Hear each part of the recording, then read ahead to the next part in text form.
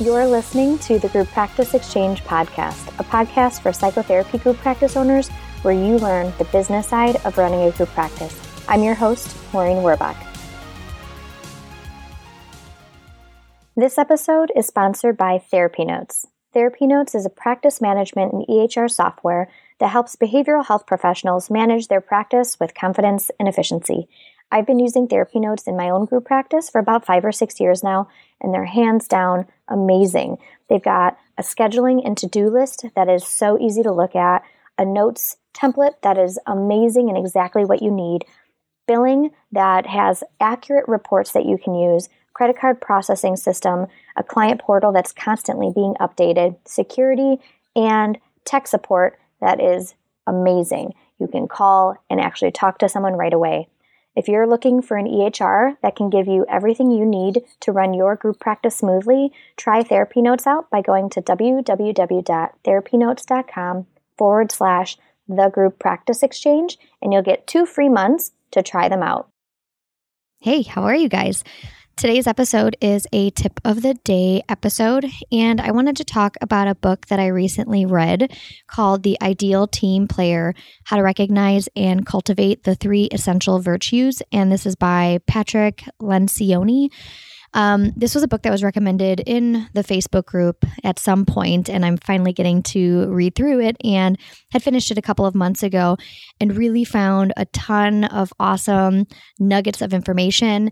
And if you're anything like me, you value reading really good leadership books. It's a way that I grow as a group practice owner.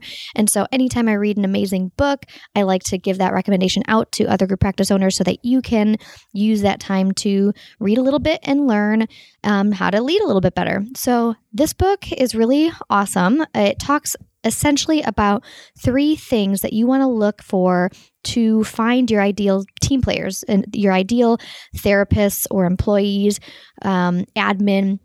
And so the book tells a story, and the first 3/4 of the book is a story about someone that owns a construction company, and he takes over a construction company and has to in a lot of ways, learn how to lead in a new space and also learn how to navigate the different relationships and teams within that business and essentially let go of some people that weren't a culture fit and learn how to figure out who the ideal team players are for that business. And so essentially the 3 things that you want to look for, and I was like sort of mind blown by how simple it is, but how we likely aren't looking at all 3 of these things. And it's hungry, humble, and smart.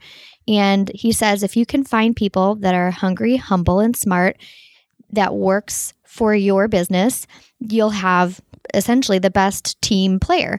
And so with hungry, it's those people that don't just do the work. And you may have people in your group practice who are doing the bare minimum or not even doing enough. And what he says is you really want to find someone who goes above and beyond, who's really hungry for more, who's going above and beyond, who feels a sense of connection with your group practice. So they're wanting to do as much as possible and not just do the bare minimum. So not just seeing clients and doing notes might be what the bare minimum is, right? Those are the requirements for most group practices. Some might have more requirements, but the basics are that. Now, you can have people who are great at seeing clients and do their notes on time and are in all sort of standards besides reading this book, be great therapists. But what he says is you really want to take it a step further, because if you think of team culture, if you think of community engagement and being known in the community, there's more than just seeing clients and doing notes. And so for your practice, it might look different than how it is for mine. But I really thought of, humble as clinicians who aren't just seeing clients, but who may be doing more research between sessions to make sure that they're giving their clients the best possible treatment. Or it might be getting out in the community, because we often do, as most of you know, we go out in the community once a month and provide trainings or speaking engagements in the community that's free of charge for those in the community.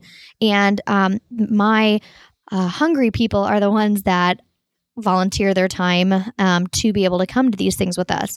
So that's hungry. Then we have humble, which essentially is, we all know what humble is, but in this sort of setting, it's being able to take feedback. It's being able to give good feedback. It's not believing that you're better than everyone else in the practice. It's not believing that you're worth more than the other clinicians in the practice or the admin in the practice, but that you treat everyone equally and that you're treating people well. And then SMART isn't what I thought it was going to be, but is not smarts in terms of brain smarts, although that can be helpful or needed in a business, but is people smart. So they know how to navigate those difficult conversations. They tend not to get defensive when feedback's given to them.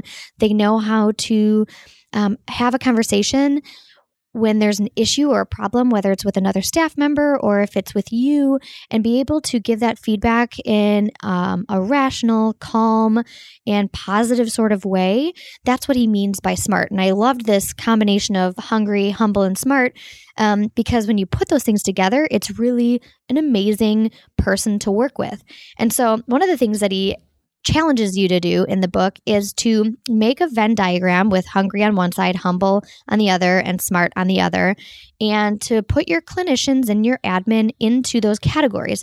Which clinicians of yours are hungry only, but not people smart in terms of communication and having a good cultural sort of feel or team feel, and maybe aren't hungry, or those that are humble but aren't, I'm now forgetting which things I use, hungry but not humble and smart, or those that are humble but not hungry and not very smart, and those that are smart but they're not humble and they're not very hungry for doing extra or going above and beyond, and then those that are the trifecta of all three and that they fit that small little circle. What this does is truly helps you see your staff from a different light than what you might normally be looking at them as, in terms of who you have in your practice, but also who you're looking for to have in your practice when you're doing that hiring.